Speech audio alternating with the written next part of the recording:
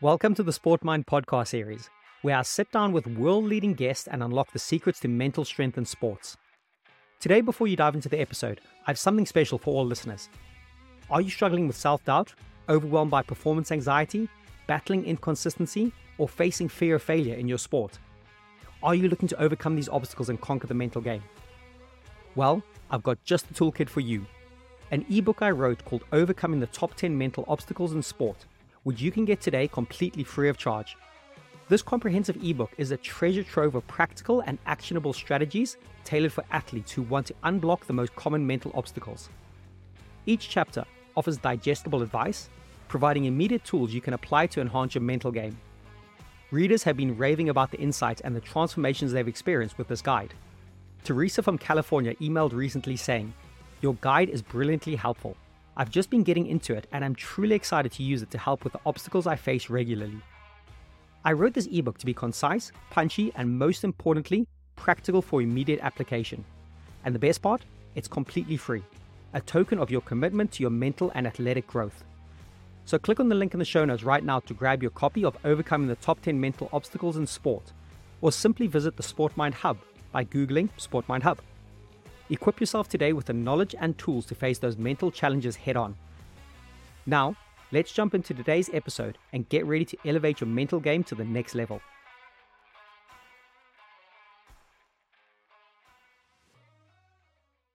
Today I welcome to the show Dr. Meeta Singh, who is a board-certified physician and psychiatrist specializing in sleep science. Dr. Singh's deep expertise and evidence-based approach integrates medical, psychiatric, and behavioral sleep science with the applied experience and individual coaching to improve clients' abilities to achieve enhanced health, mental strength, optimized performance, and quality of life. In the conversation, I explore the world of sleep, starting with the basics and Dr. Singh's own journey into this field of expertise. We go on to discuss the benefits of sleep, the pros and cons of napping, and delve into the unique challenges faced by teenage athletes and students. With the pressures of school and sports, many young people find themselves sacrificing sleep in pursuit of success.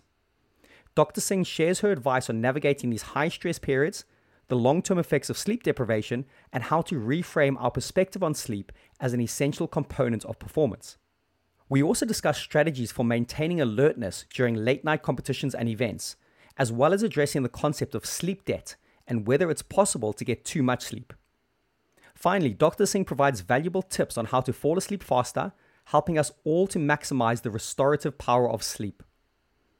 This conversation is packed with valuable insights and practical advice for anyone looking to enhance their performance, well-being, and overall quality of life. You won't want to miss it. If you would like to know more about Dr. Singh's work, then check out her website, Instagram, and Twitter accounts by the links provided in the show notes. And without further delay, please welcome Dr. Meeta Singh. Dr. Meeta Singh, welcome to the next episode of the podcast series. Really chuffed to have you here. Super grateful. I know you're super busy, in demand, and I'm a bit of a sleep nerd myself. So I think a good launching pad would be if you wouldn't mind giving a brief description to yourself and the current work you're doing. Okay, so, well, first of all, thank you for having me. I am a psychiatrist and a sleep medicine doctor, and I did my training at Mayo Clinic, and then and towards the end of my psychiatry residency, heard about sleep medicine. Actually, I did a sleep medicine rotation because I thought, well, how busy, how when you're in your last year, you're like, well, let's look for some things that are really easy. Cool. And it is so fascinating, the science of sleep. Of course, I did my training, finished my psychiatry in 2003, and then came to the Henry Ford Sleep Disorder Center to do a fellowship in sleep medicine. Mm-hmm. And so the fellowship has been around for, I want to say, about 30, 35 years, in which in turn, doctors of medicine are trained in the science of sleep medicine so that we can treat and identify and treat any sleep disorder. Okay. And because I live in Metro Detroit, we have the three large auto companies, and my career sort of transitioned to helping some of the executives who would have business in Asia or in Europe, and they'd be traveling, so they'd be jet Right. lag, etc. Hmm. And then I just sort of fell into the world of sports by happenstance. So about 10 years ago, I heard somebody on the local radio talking about, some sort of advice they were giving to the local National Football League team. Right. And because I work at the Henry Ford Sleep Disorder Center, I actually cold called the team doctor. This Okay. is, at that time was Dr. Michael Workings, who was working in the system. And I was like, well, yeah, I don't know what you've been hearing, but that is not sleep science. And he said, do you want to come and talk to us instead? Oh, wow. And so I got invited to speak at the local NFL team, and um, it sort of, career transitioned into doing a lot of sports. So I worked Hmm. first for the local NFL team and then Major League Baseball. Sports is a very small world. And at least in the US, people who take care of athletes, they often, they move, they go to another team, and they would Hmm. ask them to come to work at another team. And I've, I've done work with in um, in national football, in the NBA, Major League Baseball, um, NHL, done some work in soccer, and with US Olympics, and Incredible. Mm. yes, and it's been really interesting because in the kind of world that I am in, professional sports want to be like Navy SEALs, and they want to be like astronauts, and astronauts want to be like Formula One drivers, and they want to be like professional sports, and CEOs and business leaders want to be like professional athletes, Mm. and the goal is to really try to optimize sleep and Love it. performance. Incredible. And I definitely want to unpack some of the athletic sports side because they take it seriously now, aren't they? I've heard Yes, stories of NFL teams having sleep pods in their yes. training facilities. So you obviously, when was that? When did you have those conversations with the sporting world? And have you seen it accelerate the importance of sleep with those athletes? I assume you have, yeah? Yes, absolutely. So yeah, so I fell into it about 10 years ago, and it has only grown since then. Wow. And I think that there are two separate reasons for that. Prior to a few years ago, like for example in Major League Baseball, amphetamines or steroids, people would use, they were not tested for. And of Mm. course, now we're more and more strict about what performance enhancement um, substances people should be allowed to use.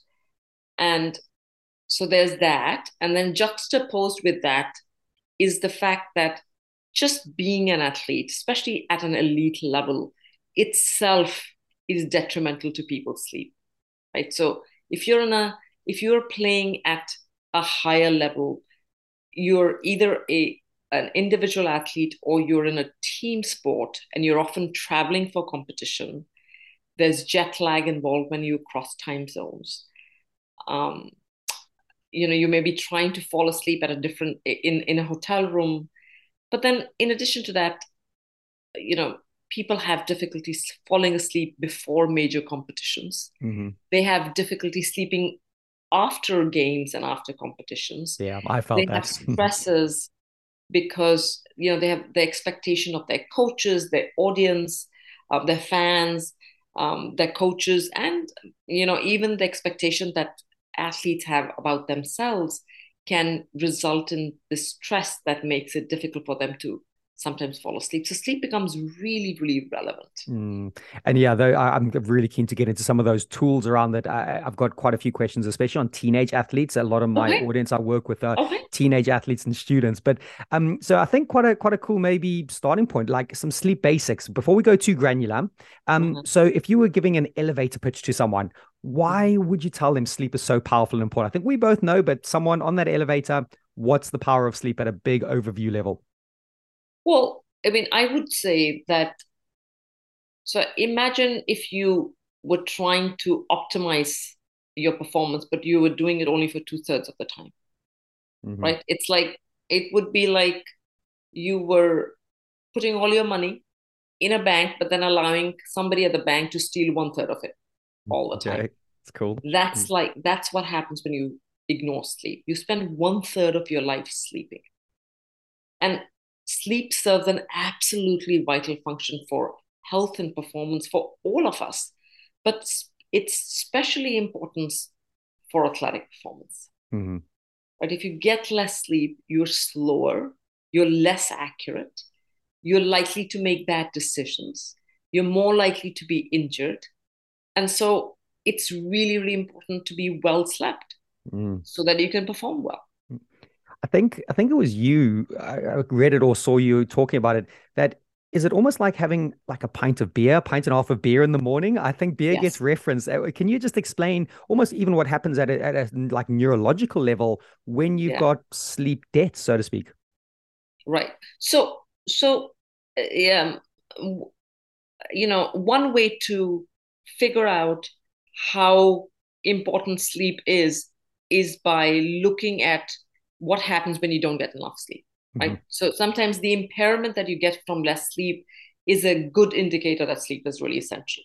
And there've been a lot of studies that look at the impairment that you get with less sleep and compare it to the impairment you get from drinking alcohol. Hmm. Hmm. And this has been done in very many ways. But my favorite way of looking at it is by comparing it dose for dose. And so these the tests that they do to check this impairment are done on a computer. So they're measuring your reaction time, they're measuring your accuracy.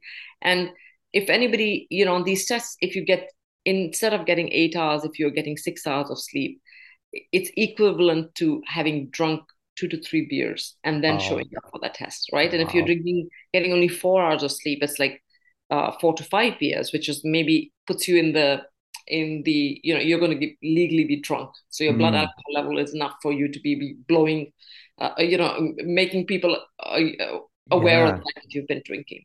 So I just on think, that, just for a second, like, so if someone, I don't know, has 4 hours of sleep a night and mhm. someone has 3 beers, the person with 3 beers is probably better to operate the car than the person who's only had 4 hours of sleep in a bizarre way. And that sounds Well, weird. no. I think that the way that I think about it is that when if you've drunk beer, your judgment is impaired and you cannot decide whether you're fit to drive or not. Hmm. I think the impairment from sleep is very similar to that. Okay. Because when you consistently get less sleep, your ability to tell that you're impaired actually gets impaired too.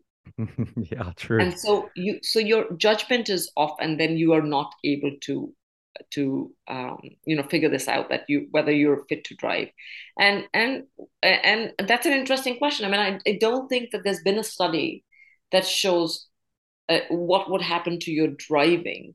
Um it's um it's it's it's an interesting question to consider, because um of people will drink 1 or 2 beers and still get into the back of their cars, Sure.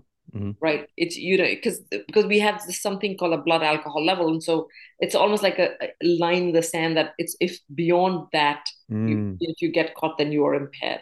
mm. But you really don't know. I You mean, don't know. I think the worst thing would be if you were getting 6 hours of sleep and you were drinking. That would not be additive. That would be Mm. exponentially worse. Yes, yeah. Be interesting, like, I don't know, forecast and just kind of like this dystopia world we might get in is like, will the breathing apparatus also test for like sleep deprivation at the same time as you get pulled over by the cops? Because it'd be like, Yes. hey, actually, you got so much less sleep, you're not allowed to get behind the wheel. Kind of makes sense Yes. though, doesn't it? If you're putting your life and other people's lives in danger with lack of sleep, why would you let someone operate a vehicle? Yes, that's so true. And in fact, I mean, I think that people already do that, right? There are cars in which when you're driving, they can tell by your blink levels of whether you're likely to fall asleep. It's So incredible. so what one of the things that happens is that if you are sleepy, but if you're under bright light, if you're moving around, if you're motivated, if you're walking around, you can mask these effects of sleepiness and you can keep going. Right? Mm, And I always tell people that you're however sleepy you are, you're not going to fall asleep while running on a treadmill. mhm, But mhm. it's when you sit down and when you're sitting in front of the computer, or if you're sitting in a quiet, boring, dull, sedentary situation, that you unmask sleepiness, which is what happens when you're driving. course. And so people will say that I'm perfectly fine at work and I'm up and about and I'm walking around and I'm fine. But it's as soon as I sit in the car to drive back, I start feeling really sleepy because you've unmasked sleepiness. Love it, love it. And what about napping? Positive, negative, or neither? Well, naps are great if you don't get enough sleep at night. It's a good way to play catch up. Hmm. And we all of us have a dip in the afternoon where we are a little sleepy. And if you take a power nap at that time, that gives you, a good enough energy for the next few hours. So for example, it if you took a nap potentially and then got into a car to drive back home, you're better off because you've taken that edge off that sleepiness. Hmm. Um, Naps are, if now there's some people who have difficulty initiating and maintaining sleep at night, and if that's the case, then naps are not a good thing Mm. because in that case, naps would interfere with your ability to sleep at night. So Yeah, I think totally. it's best to be done on an individual basis. I think that for teenagers, if they're not getting enough sleep at night, then a short nap during the day might actually be really useful. Mm. Well, that's a perfect little segue to trying to dive into the teenage brain, and I believe teenagers probably need more sleep than even adults. Their prefrontal cortex is probably drawing from them. They're learning sponge the whole time. So I'd like to maybe spend a bit of time about the student athlete. What would be, and again, it might be the same, but an ideal sleep routine for a teenage athlete, is it the same? Is it different? I know we've not even spoken about a sleep routine yet, but what do you think on that? So I think that the way that you anybody should look at sleep would be number one in the quantity of sleep somebody needs, Hmm. and number two in the timing of sleep. So your sleep requirement changes as you get older. Babies need a lot of sleep. That's why they sleep. A newborn baby sleeps almost 23 hours out of 24. When you're a teenager, as a teenager, you typically need about 9 hours of sleep, approximately, right?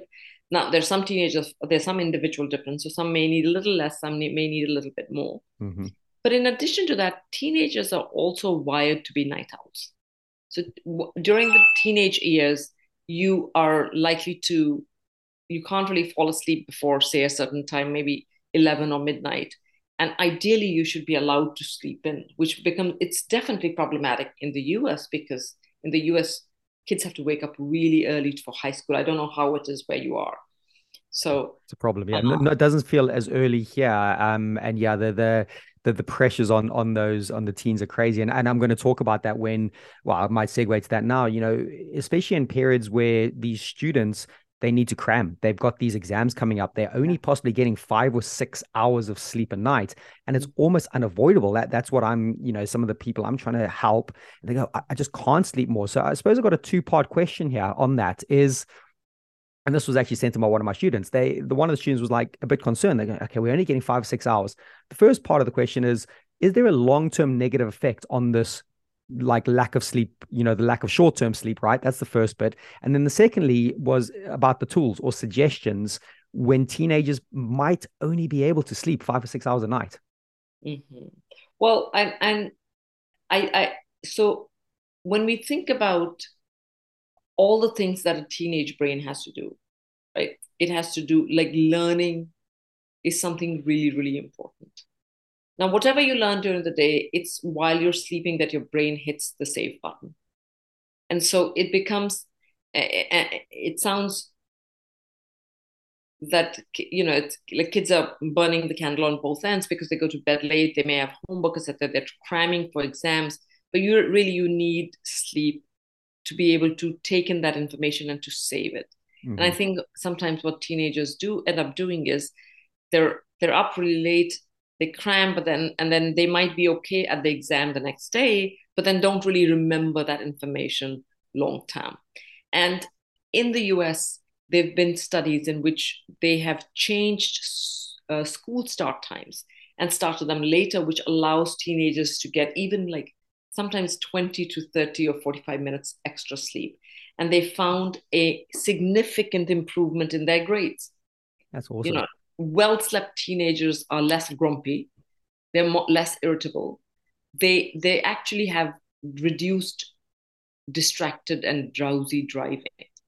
Hmm. Because when teenagers are sleepy, they're not, it's not so much as they may be falling asleep and yes, actually they may be falling asleep during lessons, but sometimes teenagers actually have to do either start drinking caffeine or do things to keep themselves activated, Yeah. right? Yeah. So you want to prevent that. So I want to give that background information. Then I want to specifically answer that question that you were asking, your student was asking. Is there a long term side effect of not getting enough sleep? Yes, there are. What we do know is that consistently, when you people get less sleep, it increases all cause mortality. But I don't want to scare your student, right? So we know that if you get less sleep, you're likely to increase risk factors of, like, diabetes, um, uh, heart disease, dementias, cancers, like all causes of mortality significantly increases. Mm-hmm. But the human body was designed to sort of to be able to take shorter periods of sleep deprivation. And as long as you get enough sleep later, you would be able to recover.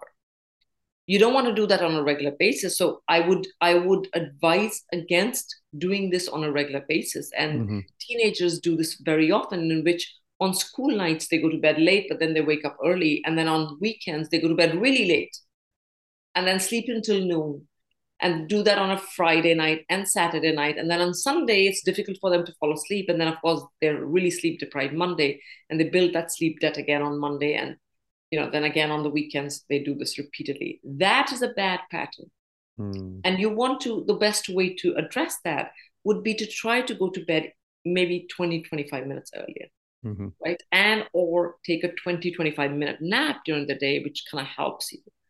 But on the other hand, like, I don't want to be alarming people. And there was this really nice study that just came out, and I think it was done in mice. And what it showed is that uh, when during some periods people, that these mice were getting less sleep. When they were getting more sleep, there was some repair of the damage that had happened at the DNA level. So, which makes sense, right? When you're a newborn, when you have a newborn, parents have sleep deprived. Eventually, you get back to sleeping better, and hopefully, Mm. there is some Repair. recovery.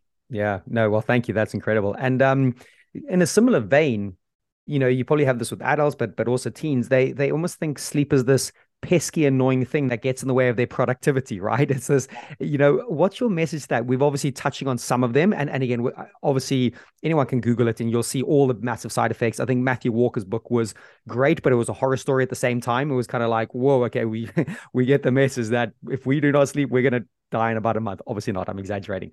So yeah, what's your, I suppose, your sell when someone thinks sleep is pesky and gets in the way? And I think that's a cultural thing. Um, Typically, when people get less sleep, one of the first things that goes is their judgment, right? So their judgment is impaired. Their ability to tell that they're impaired is also impaired. Mm. And so I think that only by actually doing it, so only by actually slowly increasing that time in bed, will they start feeling better and actually notice the improvements. I tell people, young kids, that what you're interested in doing is not to work harder. You want to be more effective with what you're doing. And to Mm. be more effective, you want a well-rested brain. Yeah. Good, great advice. And yeah, I love that idea of the save button. It's yeah, it's literally you're backing up your hard drive, aren't you? When you get Yes. in the right amount of sleep and yeah, possibly cramming for short periods might be necessary because you just got to nail that exam. But Yeah. yeah, the long-term memory. And if we transition a little bit into athletics now, the skill set, you're repeating a certain movement, you're honing your skills. And there's obviously the classic situation where the coach is telling the athlete, right, get up at 5 a.m. and get your reps in. And actually possibly that's more damaging now, wouldn't you say? That like, okay, yes, there might be times they need to get up early, but what advice would you give to coaches and athletes that basically want to get up super early and get extra reps in and sacrifice sleep? Well, that's a great question, because I think that the amount of dysfunctional beliefs and miss uh, like, just the wrong information Mm. that coaching staff etc has about sleep is really a lot, right? So I mean I think that when if there is a balance between whether they should sleep a little bit more or get up earlier to do more reps, where you obviously would want to do the sleep because sleep is a biological need. Exercise is good, but you don't want to do that at the cost of not getting enough sleep. Mm. And it also, it's really important to address this because coaches can set the culture of the young kids that they're in charge of. So when coaches also are being older, may be morning people. So they are waking up early and they may wake up at 5 or 6 and decide to come in.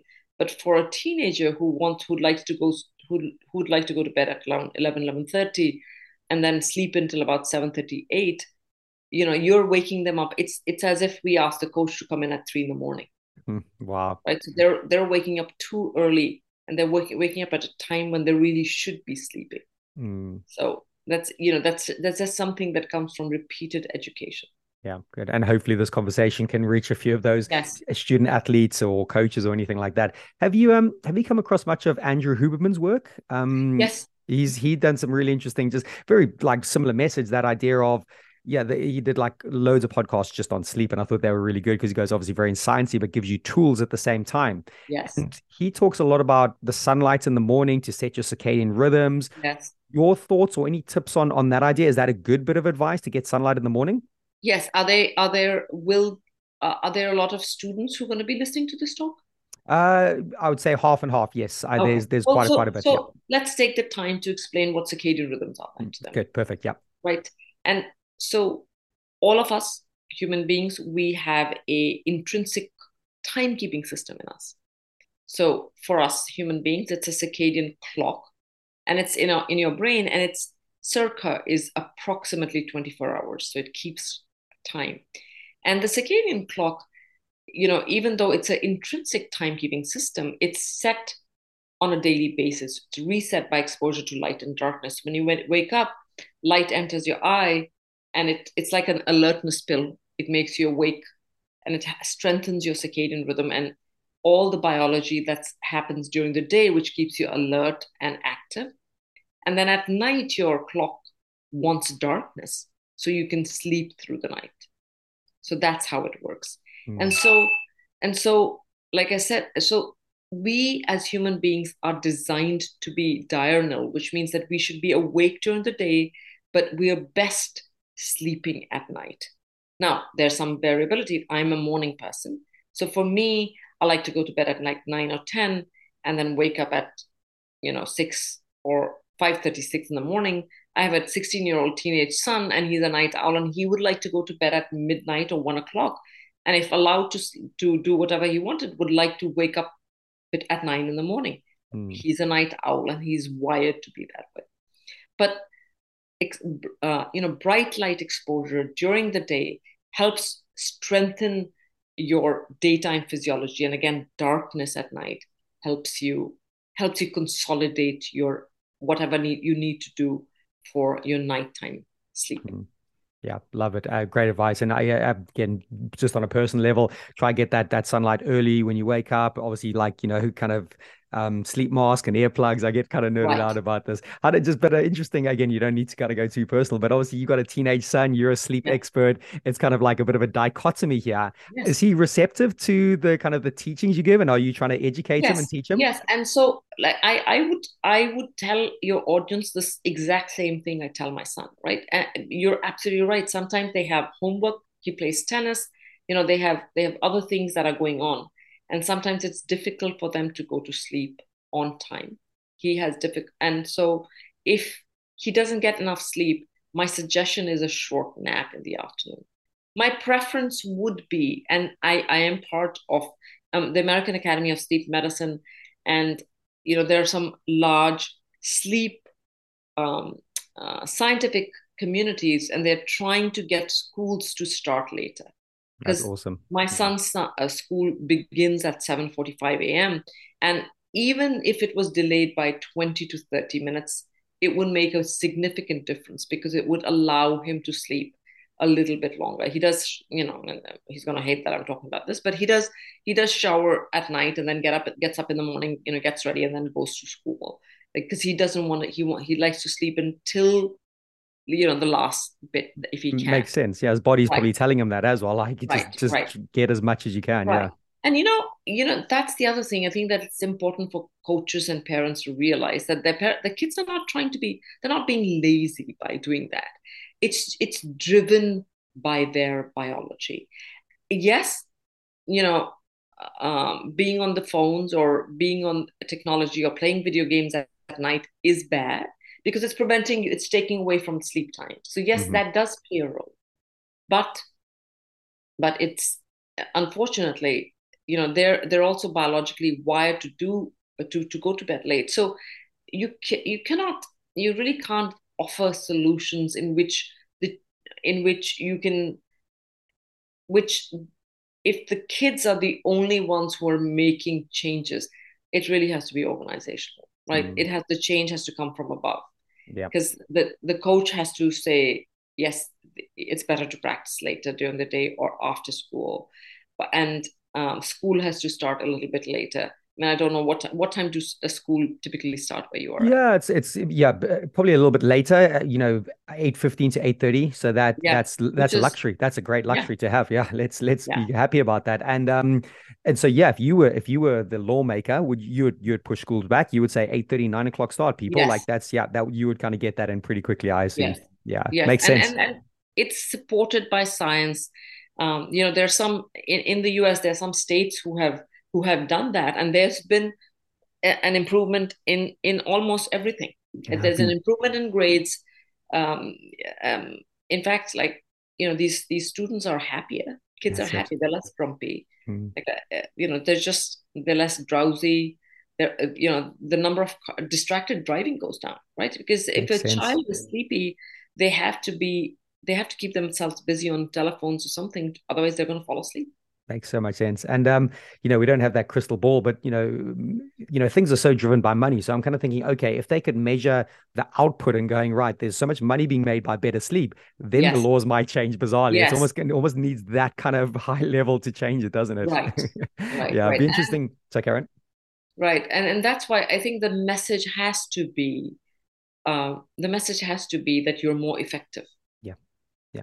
because you're more effective. You almost have to work a little less because you are more effective while you're working. Mm, I mean, in the workforce now, not getting enough sleep results in something called presenteeism when people are at work but they're not concentrating, and so then they're loafing the internet or doing other things because they just can't concentrate, and that mm, could be and that is oftentimes because mm. they're not well rested. Mm. And you've probably seen it at the big sporting franchise, but I can imagine the big companies, Google, Amazon, etc., Right. whatever, they want their productivity at the top end. So I could assume you're going to see more and more of this stuff. So quick little side note here. I don't know if you saw, it was that elite athlete I think she was Spanish. She did that Mhm. 500 day. It was a 500 day where she went into the cave for 500 days. She Yes, only came out recently, like maybe a couple of yes, weeks ago. Did yes, you did you see that? I thought that was yes, incredible because that's all to study sleep, wasn't it? yes. Yeah. Yeah, and so I don't know all the details about that, but about that specific study, and but it was so in the 1950s, Kleitman, I think it was in 1930.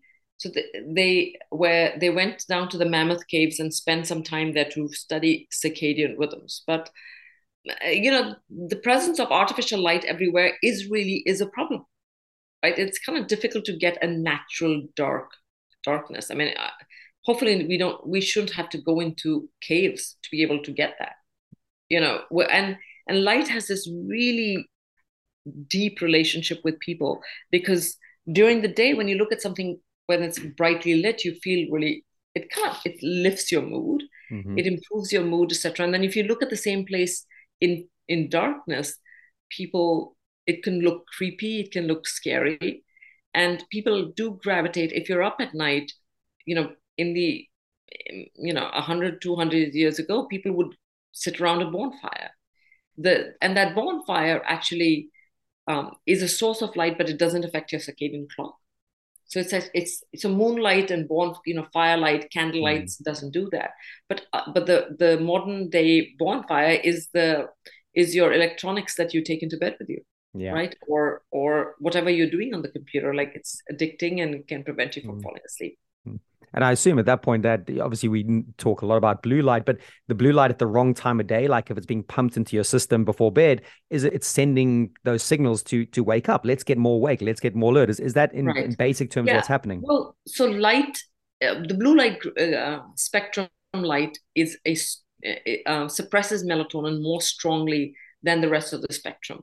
But artificial light at night is something that's being really well studied here in the US. So now we know that artificial light at night actually is detrimental to teen mental health. Hmm. And then there was last year Phyllis Z's lab. So this is in Chicago. What they found is that even like brief episodes of light exposure while somebody is sleeping can actually affect their cardiovascular health.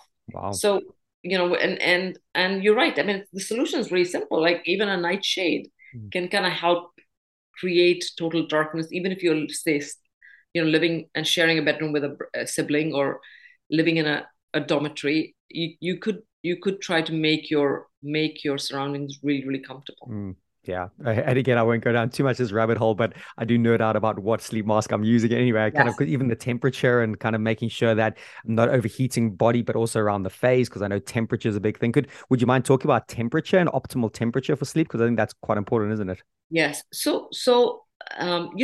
Our body temperature also has a circadian rhythm. So it kind of peaks if you're going to bed at 11 and waking up at 7, between 4 and 7 in the evening is when it peaks. It's the same time where, actually athletic performance also peaks when your body temperature is peaking and then it starts to fall. And falling body temperature is what happens when you're falling asleep. Hmm. So if you were sleeping out in the open, it would get colder and colder at night as the night progressed. And then, of course, before you wake up, there would be an increase in body temperature. So the recommendation is that the room should be cold. Mm. And it's, for us in Fahrenheit, that would be between 65 to 67 Hmm. Fahrenheit. That would be the recommendation. You can always take a thick, cozy blanket because it's easy to throw that off if you do get hot at night, or stick a foot out because that helps cool people down. Mm. But yeah, cold and dark is always preferred when you're sleeping at night. Perfect.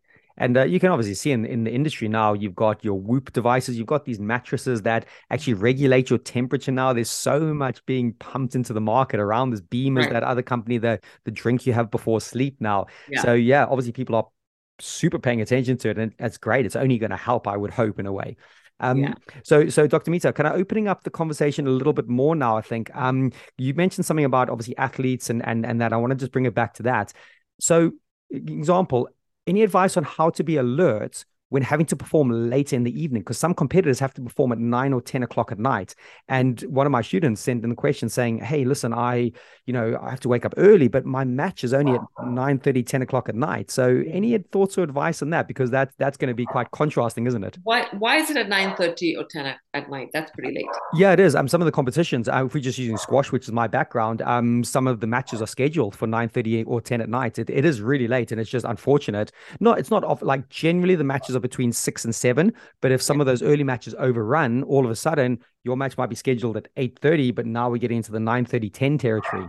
And Right. obviously it's unavoidable. You got to go play that match. I don't know if you have any tips or advice. That's because, and what they're saying is they're feeling really drowsy and they kind of Yeah. really down at that point. Right. Well, so for late night competitions, the first thing I wanted you to know is that the best bet you can do for yourself is to get good night sleep the night before. Hmm. And oftentimes, it's not just the night before the competition, it's all those nights leading up to the competition. So you want to try to get consistently try to get good sleep. That sets you up for the occasional nights when you have to be up late. And then, if possible, that's a good time to take a nap, right? So Brilliant. if you took a nap in the mid-afternoon, that will also sort of take a bite out of your sleep drive and give you more alertness for a later competition. And the third thing is that you could do all those things like, drink a lot of caffeinated products. Sorry, let me rephrase that. Drink some caffeine. You could drink some caffeine with, maybe half an hour or so prior to the competition. And alertness is better when you have bright light, if you're moving around, which these athletes are already doing. So Mm-hmm. that would be my advice. So three, get good sleep regularly leading all the way up to the day of the competition. B, maybe take a mid-afternoon nap that day. And C is maybe use some caffeinated, beverage, but just before the competition. Mm. That would help. So let's if you're okay, let's investigate caffeine because it Yeah. was a big subject. We talk about it a lot. Sometimes it's got a massive taboo around it, like never drink caffeine. But actually, at right times, I've heard it pretty good. So, what's your advice on caffeine? Well, so caffeine itself, so for your audience, let's explain how caffeine works. What caffeine does is it goes and it attaches itself to the receptor in the brain where your sleepiness neurotransmitter goes and attaches. So it blocks the effect of sleepiness. So it definitely is performance enhancing. It improves your reaction time. It does improve accuracy. So Mm. if you strategically, it can really be a good performance enhancer as long as you remember a few things. Number one is that it takes about 20-25 minutes to take effect. And then its half life is about 5 or 6 hours. So, and if you take it, so if you drink it at like 6 o'clock in the evening, if you're trying to go to bed at 11 o'clock at night, half of it is still in your system. So it is going to make it difficult for you to sleep at night.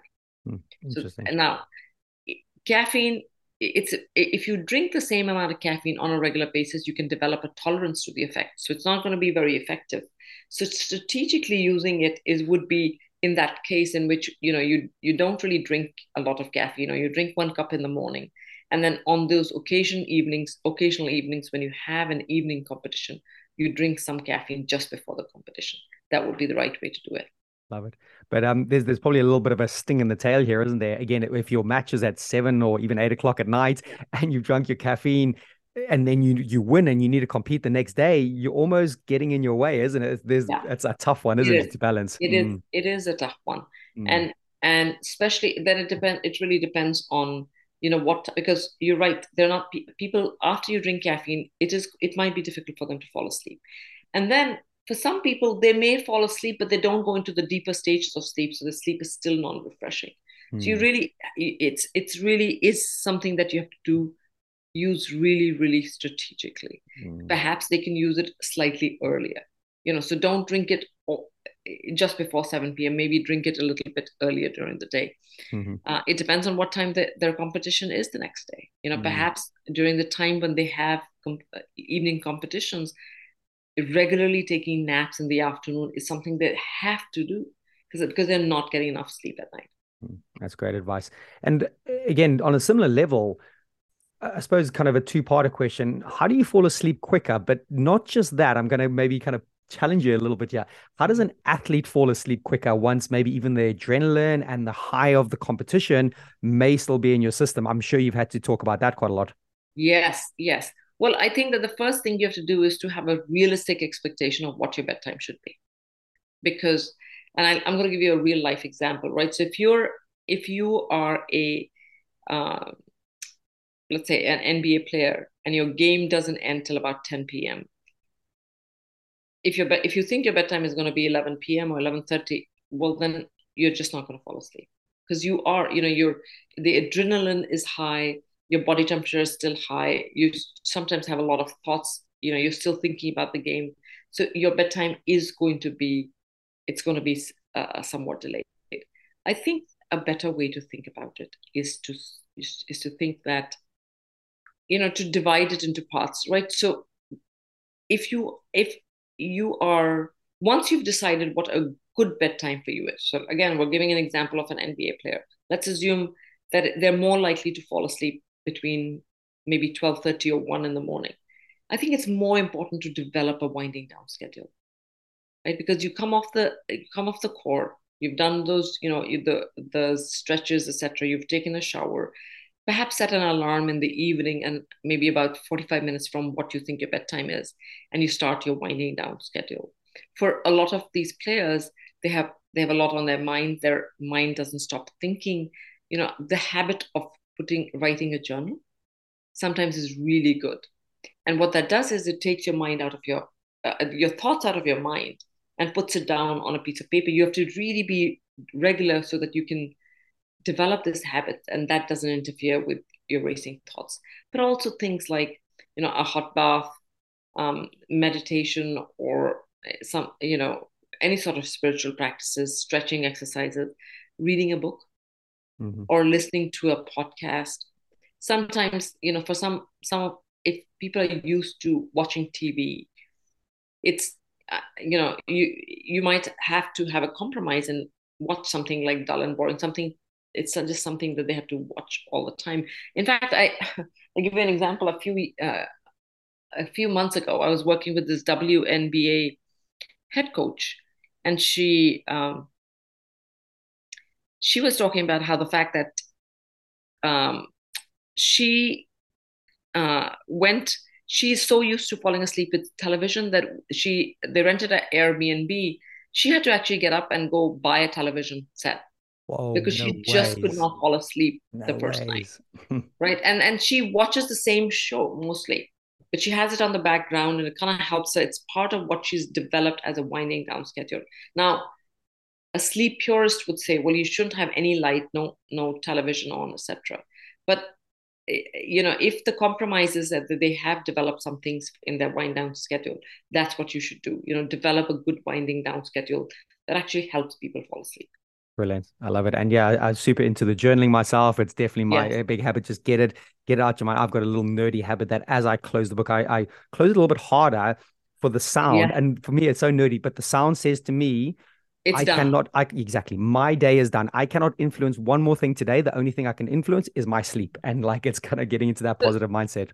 I think that is amazing. Like that is such a good. So I've had people who will actually kind of tear up that page to say that I'm done with that page, which it's okay if that works. I've actually had, but yes, I've heard of people who kind of once they put it down, it's ritualistic. They put it in a drawer and they have to kind of walk away for them. And Jesse, like this is not a habit you can develop overnight. It takes Yes. yes, it does take it's like skill acquisition. You slowly build on it. You're not going to see an immediate return, but your brain is going to register that once you've done that, you're done with whatever you're doing. And how cool is that compounding effect that you just said? It's skill acquisition. You're learning the skill of journaling, then you're Right. going and sleeping on it, and then Yeah. you're reinforce. It's like this beautiful cycle that can actually feed each other. And yeah, I Yeah. love getting into like really kind of detailed habits in that. So is there such a thing as too much sleep? So, for example, you use the weekends for those teenagers. So, Mhm. people can have like loads of sleep and trying to work off their sleep debt, which is maybe a thing that no one can do. And you wake up like terribly, you're way more tired and you're actually way more, kind of slower. Is there such a thing as too much sleep? Well, so that's a very interesting concept. So the short answer is no, not unless you have a sleep disorder. So the short answer is that you really cannot consume more than your sleep requirement. And so there've been studies done out of I want to say Harvard, and so these studies, and these are older studies. What they do is they've taken people, they've taken subjects, and they allow them over a period of time to get. You spend a lot of time in bed, and in the first 1 week or so, people actually consume more than their sleep requirements. So they're sleeping 10 to 14 hours because they're playing catch up for Hmm. the sleep Hmm. debt. But then over the next 3 4 weeks, they start sleeping less, and then they finally reach a homeostatic set point, right? So there's a point where that you can't really consume more than your sleep requirement. Unfortunately, we guys, we never get there, right? Because we have sleep debt, then we play catch up, we have sleep debt, and we catch up. So I think So I want to answer that question because there are multiple questions in that question that you asked me. So I think that the second thing to remember is that yes, there are some disorders of excessive daytime sleepiness, Jesse. So people who have narcolepsy, who have sleep apnea, they may be excessively sleepy during the day and they're sleeping a lot, or Hmm. they're taking sleeping pills, or they're on medications that, and if that's the case, they need to see a sleep doctor. There's an actual disorder that is happening. But the third thing I always like to tell people is that sleepiness and alertness kind of where it varies during the day depending on your circadian rhythm. So it's natural to be a little sleepy in the mid afternoon because Hmm. that's what we're wired to do, which is a good time to take a nap. And and that um, oftentimes people will come to me and say, well, I got more sleep, but I kind of feel a little bit worse today because I feel a little hungover. And what's happening is that it's this unique thing called sleep inertia. Is when you wake up from sleep, if you went into deeper stages of sleep and depending on how much sleep you've had in the past, it takes a little longer to get going, Sure. and people don't like that feeling. Mm. And again, I'm sorry to like belabor the point. I'm like a stuck record. What that means is that you, on a regular basis, you need more sleep. That's the only way to do it. So if you're feeling hungover on the weekends because you got more sleep, which it just means that during the week, maybe go to bed 15, 20 minutes earlier. I'm Mm. not saying go to bed 2 hours earlier. I mean, I think most people will say, I'm not even going to do that at all. And that's not what I want them to do. No, But even exactly. if you try to get 15, 20 minutes a little bit and you try to be more regular, that'll be helpful. Mm. Yeah, it's your massive big billboard that's kind of saying to you, Yeah. yes, listen, your habits over time are not massively aligned. So maybe just zooming out kind of towards the end Yeah. of our conversation here. When you're working with these elite athletes, these elite teams, I suppose two things, like the positive and negative. What I mean by that is, what are the positive kind of changes you're seeing happening, but also where are you seeing it moving too slowly, in your opinion, that you kind of think actually this needs to change a little bit quicker? I think the positive thing is that everybody's interested in solving this problem because they all want to perform their level best. And yes, you're right. I mean, many times the thought process is that sleep is a pesky thing. Like, why do I need to do it? And I think that I think of success when they come to the other side and say, well, I'm going to prioritize my sleep so I can be more effective while I'm at work. Mm. And so and there's a big push. I mean, unless you're living on a rock, everybody knows sleep is important.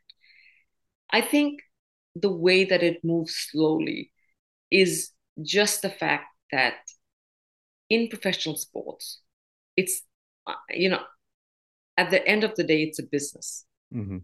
and they are they're they always have there's always another game that they have to play, and they want to show up well rested, and sometimes it's difficult to change the mindset of perhaps coaches, or especially when they've done it the same way for a long time. They're like, well, I don't know what you're talking about. Like, we won matches after we got 3 hours of sleep, and so that's a Interesting. mindset that slowly has to be changed. And I think it's a difficult mindset because what that does is that it kind of, if the head coach is getting there at 5 in the morning, it kind of makes all the Mm. rest of the coaches think that they have to be there too at that time, same time, Mm. right? And if they don't prioritize sleep, then why would their athletes do so? Mm. Be interesting to kind of know 20 years ago if you were to kind of ask coaches and players, like, rate the most important things for performance. Like, okay, yeah, we know we need to be strong and fit, and we need to be fast, and we need to eat well. Sleep might have come fifth, sixth, seventh. Lower. Possibly now, I don't think it's number one yet. I preach like it's your Yes, number one, but I'm sure you preach as number one. yes, But I think it's going to be much higher in the list now, isn't it? But it's still yes. not there yet. You'd still say that the priority of sleep for some organizations or people or mindsets is still it's a pesky thing, isn't it? Yes. Yeah. Mm. So in Major League Baseball, for years they used to, using amphetamines was really common. So they were called greenies. And I can tell you, all old timers, they all say they miss this. They miss the greenies more than they miss the steroids Interesting. because it just, the fatigue, it can be debilitating. It Wow. affects their performance, when there's some good things that are happening at the league level, almost at every league. Like the league, whether it's the NBA, the NHL, the Major League Baseball, or the NFL. Both the league and the players' union, they want to focus on player health, Mm-hmm. and so um, uh, there's this push of what we can do to kind of help people. What resources can we provide them so that they Mm. can do a little better? And well, that's a great question to have to keep pushing sleep up to that number one ranking, Yes. which I think it like kind Yeah. of needs to. And just, you're aware of Team Sky, maybe, or they won the Tour de France and they were a terrible racing team. But they did a documentary on them about 10 years ago and it was Yeah. incredible. They followed like they would send a bus ahead to their hotel rooms on the Tour de France. They would set up the athlete's room with their same pillow they have at home, put their Yeah. air conditioning or heating in the same duvets, and Yeah. they went Dave Brailsford talked about the marginal gains. That's where it came up, the 1% Yeah. improvements. And yeah, Yeah. it's a Team Sky were That's massive. exactly I right. love it. Mm. Yeah, that's exactly right. And so ahead of their times. I think that's It's fantastic. great. So listen, we've covered some incredible ground today, but is there anything that we think we haven't discussed that might be of high value, or if there's like a final message you'd like to give the listeners? I think so let me think this. Uh, I tell people that the the frontier of science or optimal health and optimal performance really is circadian health, which is trying to live in accordance to your circadian rhythm. Or, if you are out of sync, trying to use natural things like light exposure and darkness to be able to, so that you can be alert when you want to, and you can sleep well when you want to be. So I think that really is something that's really important. And for teenagers, I have to tell you that when you get to my age, you're going to love naps. Because teenagers are like, well, I'm going to sleep. I don't really need to sleep. I have like better things to do. But there comes a stage. There's like a Mm, switch that happens sometimes in the middle age where mm, you're like, well, no, sleep love is it. really important. Yeah, honestly, I'm there 2:30 years Yeah. that kind of I need probably know like 2:30 is that peak time. And is that horrible saying, I'll sleep when I'm dead? I'm like, it's Yes. just, and that's like our kind of modern culture saying, no, we just got to be productive and work and Yes. push. It's like, dude, you're doing it the wrong way. You're kind of getting in your own way and you're Yes. slowing yourself down, aren't you? Which Yes. is, yeah, Yes. crazy. I have a simple answer to that. Your judgment is impaired. If you're saying that, it's just not the smart thing to do at this point. It Yeah. really isn't. And it's not kind to yourself either. Totally. So, if anyone listening wants to follow you or check you out, can you just give a shout out to where they can kind of see you, Twitter, Instagram, website, where should they Absolutely. go? So, and hopefully we can link all of that. I have a website. It's called Meeta Singh MD um, .com. I'm on Twitter at Meeta Singh MD, and I'm on LinkedIn as well as Instagram. And on Instagram, I may be Athlete Sleep MD1. But if you can link all of them, Of I'd course, I be, will. I I'd always link into appreciate the that. show notes. Listen, Dr. Meeta Singh, this has been incredible. I've literally just sat here and just been almost selfish and just kind of learned myself. So I really thoroughly enjoyed it. You've been really Thank you. good. It sounds like you're doing some incredible stuff. And yeah, I'm looking forward to following your work in the future. Thank you. Thank you very much.